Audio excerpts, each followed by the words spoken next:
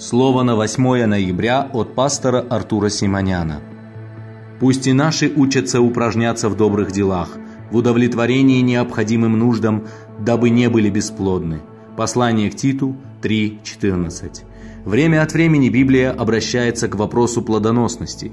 Иоанн Креститель проповедовал о достойном плоде покаяния. Иисус Христос говорил о том, что Бог избрал и поставил нас на служение, чтобы мы имели много плода, и плод наш пребывал. В послании к Титу апостол Павел вновь говорит о важности быть плодоносными. В духовной жизни быть бесплодными нехорошо, ведь если Господь призвал нас на служение Ему, то мы должны иметь много плода, и плод наш должен пребывать.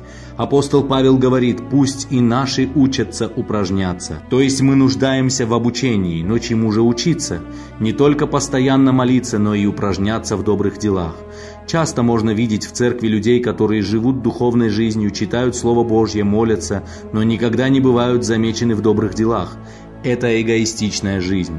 Также есть в церкви люди, которые всегда в добрых делах, помогают церкви, людям, но в духовной жизни и в молитве, в слове, в посте они пассивны. Это две крайности, а нам необходимо выбрать золотую середину. Возлюбленные, если мы являемся христианами, служим в церкви, то Слово Божье должно быть в нас авторитетом. Бог благоволит, чтобы мы пребывали в добрых делах. Поэтому одновременно с молитвой, словом, постом нам необходимо учиться делать добрые дела, любить, помогать и возвышать друг друга, чтобы не быть бесплодными. Аминь.